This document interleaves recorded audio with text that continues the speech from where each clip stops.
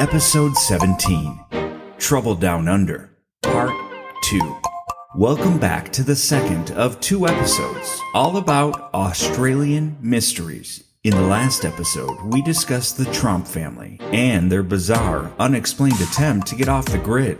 Then we took a look at German explorer Ludwig Leichhardt and his last expedition. Our final story, from the Great Southern Land, took place in 1948 and might be the most mysterious of them all.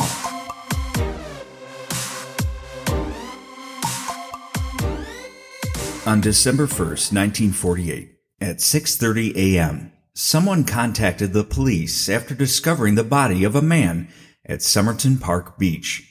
The beach, which is located in southern Australia, is just over 450 miles northwest of Melbourne. The man was lying on his back in the sand, head resting against the seawall. His legs were in a relaxed position with his feet crossed. It looked originally like he had died in his sleep. While that could be true, it's probably not. Detectives found an unlit cigarette on his right coat collar, and a search through his pockets revealed an unused second-class rail ticket from Adelaide to Henley Beach, a bus ticket from the city that may not have been used, a comb manufactured in the United States, half a pack of juicy fruit, more Scottish brand cigarettes, and a partially full box of matches. Numerous witnesses who had seen the body the night before spoke to the police. One claimed to have seen him raise his right arm at some point, while a couple who watched him for nearly a half hour never saw the man move a muscle. They found this especially bizarre because there were mosquitoes out everywhere. Assuming him to be drunk or just asleep, they didn't get close enough to find out. Another person claims to have watched a man standing just above the body on the steps that run down to the beach. To the pathologist, John Burton Cleland, the man appeared to be of British descent and between 40 and 45 years old. He was 5'11" tall, had gray eyes, fair hair, with broad shoulders and a narrow waist. Cleland was quoted as saying that he'd been in top physical condition. His hands and nails showed no signs of defensive wounds or manual labor. Because of the way his toes were pointed, combined with his high calf muscles, it was assumed he either wore boots, heels, or possibly performed ballet. The unknown man was dressed in a white shirt, a red, white, and blue tie, brown slacks, socks, and shoes, brown pullover, and a gray and brown double-breasted jacket that was reportedly of American make. Interestingly enough, all the labels on his clothes had been removed, and he had no wallet. It was starting to look like a possible suicide to the officers. Police checked his dental records, but they couldn't be matched to anyone. An autopsy was conducted, and the pathologist estimated the time of death at around 2 a.m. on December 1st. The autopsy revealed congestion of various vessels around the brain. His liver was congested, as were the spleen, pharynx, and stomach. The spleen was also noticeably larger than it should have been. The man doing the autopsy finished by saying, "I am quite convinced the death could not have been natural." He believed that the poison was either a barbiturate or a soluble hypnotic. Over a month later, on January 14th of 1949, staff members at the railway station in Adelaide discovered a brown suitcase with its label removed. The suitcase had been checked into the cloakroom on the afternoon of November 30th, the day before his body was found. It was believed that the suitcase belonged to the man found on the beach. Inside was a red checkered dressing gown, red felt pair of slippers, 4 changes of underwear, pajamas, shaving kit, a light brown pair of trousers with sand in the cuffs, electrician's screwdriver, a table knife cut down into a short, sharp instrument, a pair of scissors with sharpened points, and a stenciling brush like the ones used on merchant ships for stenciling cargo. The search of the suitcase also revealed a thread card of Barbour brand orange waxed thread, not available in Australia. It so happens that the same thread was used to repair the lining in a pocket of the pants that they found the body in, just like the clothes on his body. Any identifying marks on the clothes had been removed.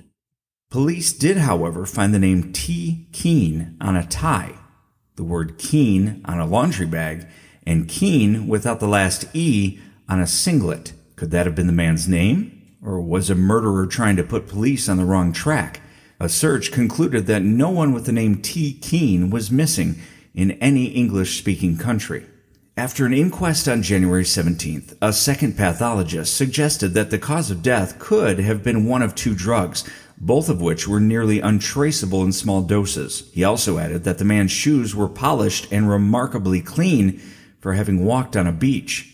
Both of his findings suggested that the man was murdered and then carried to his final resting place. 4 months after the body was found, another look through the man's possessions revealed something strange. Sewn inside the man's pants pocket was a tiny piece of rolled-up paper. Printed on the paper were the words Tamam Shud. Officials were brought in to translate the text and found it to mean "it is finished" in Persian. Furthermore, they were able to match the font and verbiage to the last page of the Rubaiyat of Omar Khayyam. Omar Khayyam was a Persian mathematician, astronomer, and poet born in the year 1048. The Rubaiyat of Omar Khayyam is the title that poet Edward Fitzgerald gave to his 1859 translations of Khayyam's work from Persian to English.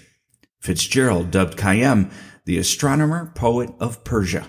The work has seen tons of editions and has been translated in numerous languages. There have been many arguments against the liberties Fitzgerald may have taken when translating Khayyam's original poems. Nonetheless, the later editions found moderate success in English-speaking parts of the world, so much so that Omar Khayyam clubs were formed, and there was even a cult built around his words, or more so Fitzgerald's interpretation of his words. We'll discuss the cult in a bit.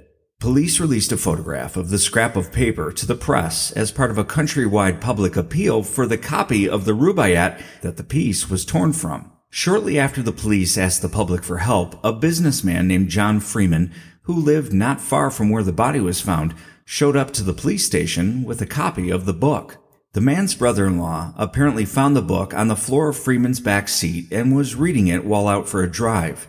Thinking it belonged to Freeman, he placed it in the glove box when they arrived at their destination. When Freeman heard the police request, he remembered his brother-in-law reading it, thinking it was his, and went to the car and retrieved it. "Sure enough," Freeman said, "on the last page, down at the bottom, where the Tamam Shud would have been, it was missing." With each brother-in-law thinking it belonged to the other, a new mystery formed as to how it got into the car in the first place. Once the book was in police custody, a quick flip through the pages revealed two new clues. On the very back page of the book, they were able to make out faint indentations of a sequence of letters, believed to be a code, along with a couple of telephone numbers. It was as if someone had written with some force on another piece of paper using the book to write upon. I'll post a photo of the code on curator135.com, but here it is for you. Line 1. WRGOABABD.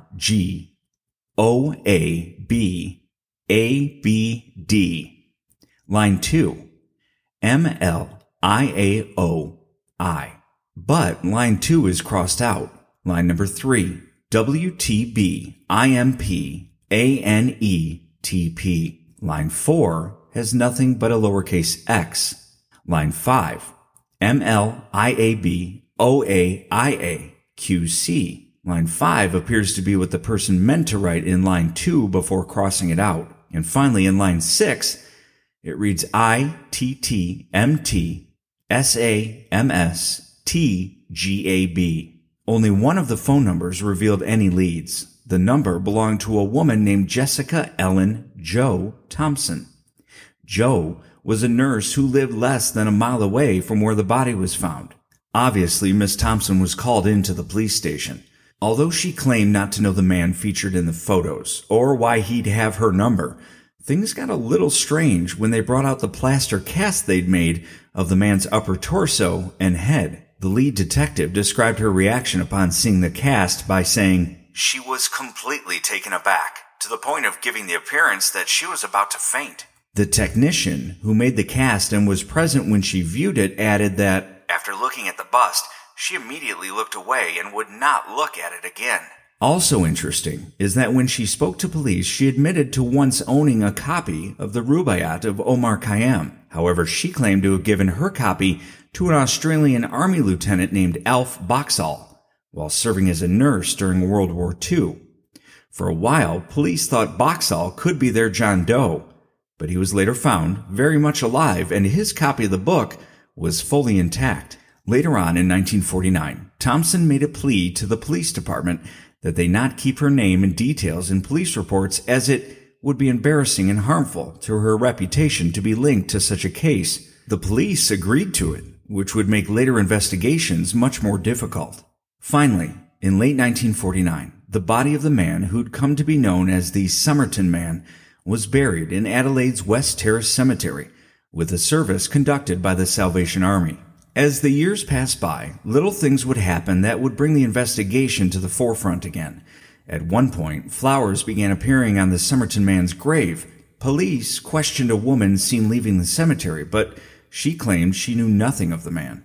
Around the same time, the receptionist from the hotel across the street from the railway station where the suitcase was found reported that a strange man had stayed in one of their rooms for a few days around the time of the body being discovered. The man was reportedly English-speaking and only carrying a small black case like a medical bag. When an employee looked inside the case, he described seeing something that looked like a needle. Whoever the man was checked out of the hotel the night before the body was found. In 1959, a witness came forward and reported to the police that he and 3 others had seen a well-dressed man carrying another man on his shoulders along Somerton Park Beach the night before the body was found. A police report was made, but nothing came of it. It would certainly explain why his shoes were clean. Later that year, in November, it was reported that an inmate at a New Zealand prison claimed to know the identity of the dead man. Yet again, nothing came of it.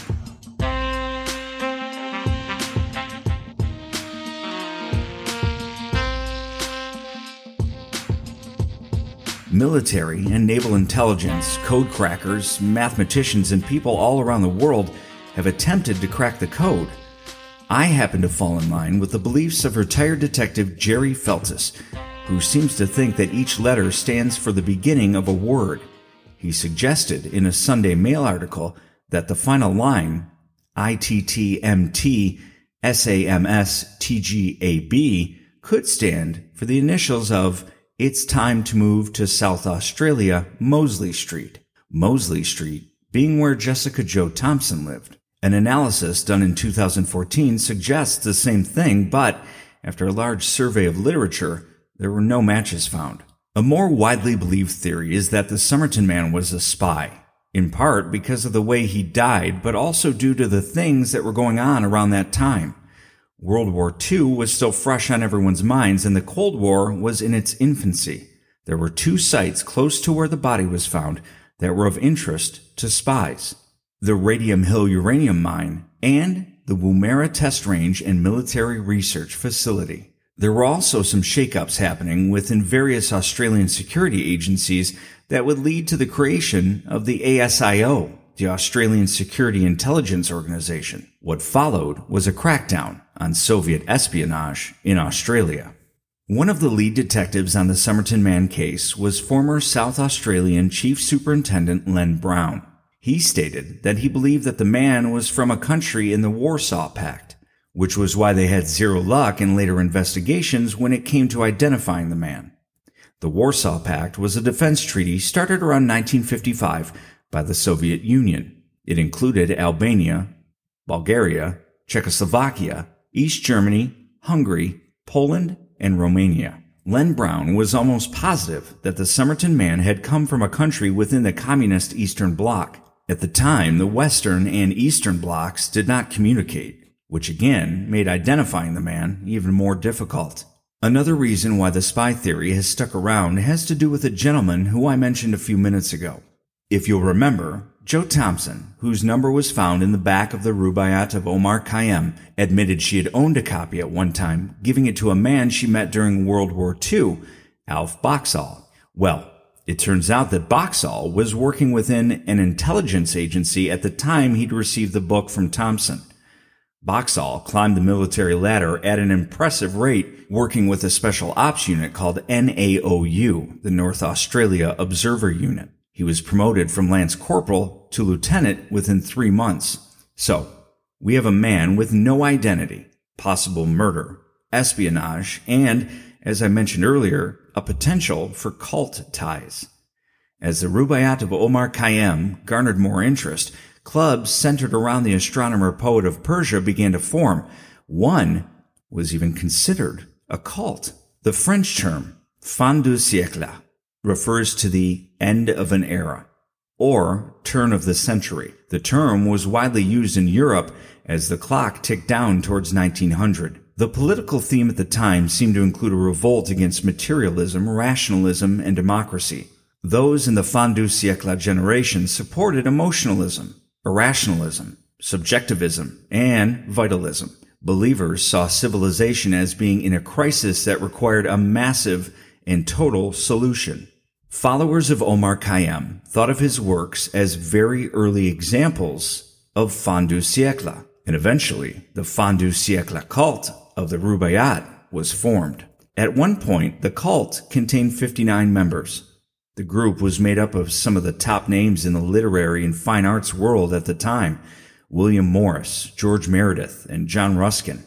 Now, I realize that this wasn't the sacrificing, robe-wearing, murderous type of cult, so maybe there is no real connection between the Rubaiyat and the Somerton Man. But you never know what these creative and influential and powerful minds may have started. There have been other cases where the Rubaiyat of Omar Khayyam somehow showed up. In 1945, 3 years before the Somerton Man was found on the beach, a 34-year-old Singaporean named George Marshall was found dead with an open copy of the Rubaiyat of Omar Khayyam on his chest. Marshall's death was also thought to be a suicide by poisoning. An inquest was a month later, and a woman named Gwyneth Dorothy Graham testified. She was found dead 13 days later, face down in a bathtub. In June of 1949, a father and son went missing. A man named Neil McRae of Largs Bay, which is about 30 minutes north of Somerton Park, reportedly had a dream. In the dream, he saw their location. Police later went to that exact location and found the body of 2-year-old Clive Magnuson in a sack. Lying next to him was his unconscious father, Keith Magnuson. The father was taken to a hospital in very weak condition, suffering from exposure, and following a medical examination, was transferred to a mental hospital. The Magnusons had been missing for 4 days. The mother/wife, Roma Magnuson, reported being threatened by a masked man who tried to run her over with his car. The man warned her to keep away from the police, or else. The same man had been seen lurking around the house days before. Mrs. Magnuson believed that she was being harassed and that her son had been killed, all because her husband attempted to identify the Somerton Man. After being interviewed by the police, she collapsed and required medical treatment. Various local politicians received anonymous threats instructing them to keep their noses out of the Magnuson situation. So what does any of this stuff have to do with the unknown man found dead on a beach in 1948? Heck if I know. The theme of the Rubaiyat is that one should live life to the fullest and have no regrets when it ends. It certainly seems, however, that it's tied into a great deal of death and mystery.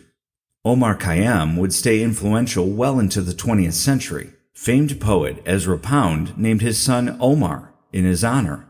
It's rumored that there are still clubs dedicated to Khayyam even now. You'll understand, after listening to all the facts and mysteries surrounding the Somerton Man, why I made this a 2-part episode. We talked about the Tromp family and Ludwig Leichhardt in part 1, but the Somerton Man clearly needed his own episode. There are more twists and turns to this story than a Sunday walkabout. It's interesting to note that the Somerton Man, as of this week, is back in the news. After 70-plus years, they've finally come up with enough money and support to have the body exhumed. How about one more twist to the story? A professor at Adelaide University named Derek Abbott has dedicated at least 2 decades to trying to solve the case. He became so entangled in the mystery that he possibly married himself into the Somerton Man's family. It seems that Joe Thompson had a 1.5-year-old son at the time of the original investigation. Professor Abbott looked into her son, named Robin Thompson, and found that he shared some very unique facial features with the Somerton Man. Robin had made quite a career for himself as a ballet dancer. something detectives thought the Somerton man may have participated in, considering his toned leg muscles. Robin Thompson had died in 2009, but Abbott was able to locate the man's daughter, Rachel Egan. She was nearby, living in Queensland. He contacted her, wooed her by extracting her DNA, and they eventually married. Together, the couple have led the charge to have the Somerton man's body exhumed in hopes of extracting some DNA. The only problem? No state government has agreed to the exhumation. Until now. On Tuesday, or maybe Wednesday, possibly Thursday. I'm never sure how time zones work. I just know that Australia is always in the future when compared to Michigan. They were able to safely remove the entirety of the Somerton man's skeleton. It was a slow, painstaking 12 hours, but they were able to get all of the remains into a new casket and send him on his way for DNA analysis at the Forensic Science Center. It's exciting news, but interested parties like Professor Abbott, his wife, the Attorney General, police, and curious onlookers like myself may have to wait a few months before they know anything. The last two stanzas in the Rubaiyat of Omar Khayyam say, "But see, the rising moon of heaven again looks for us, sweetheart, through the quivering plain. How oft hereafter rising will she look among those leaves for one of us in vain. And when yourself with silver foot shall pass among the guests, star scattered on the grass, and in your joyous errand reach the spot where I made one, turn down an empty glass." Now, I obviously don't know what any of that means, but it sounds as prophetic and deep as anything I've ever read while using that voice, which means it has to be important. So thank you, Australia. It has been a pleasure learning about your majesty and mystery these last few weeks. One day, I hope to visit, maybe once I become rich and famous, or perhaps if I ever need to flee the country, which is more likely. To my lovely cousin Kelly and her husband Chris, who I'd like to get to know better, keep an eye on things over there. Keep me posted on any updates or new crazy stories, and please be careful. Don't go into the center of your country if you don't have to. With these new developments, the Somerton Man case promises to stay top of mind. I'll circle back to the story if anything new pops up. I'll also be posting some photos from all three of these stories on my website, Curator135.com. Thank you for listening. Make sure to check out the Curator number 135 merch shop on Amazon. And please, if you enjoy the podcast, give it a 5-star rating on whichever podcast streaming service you use. It really helps. Until next time, be good to one another and be creative. The world needs you.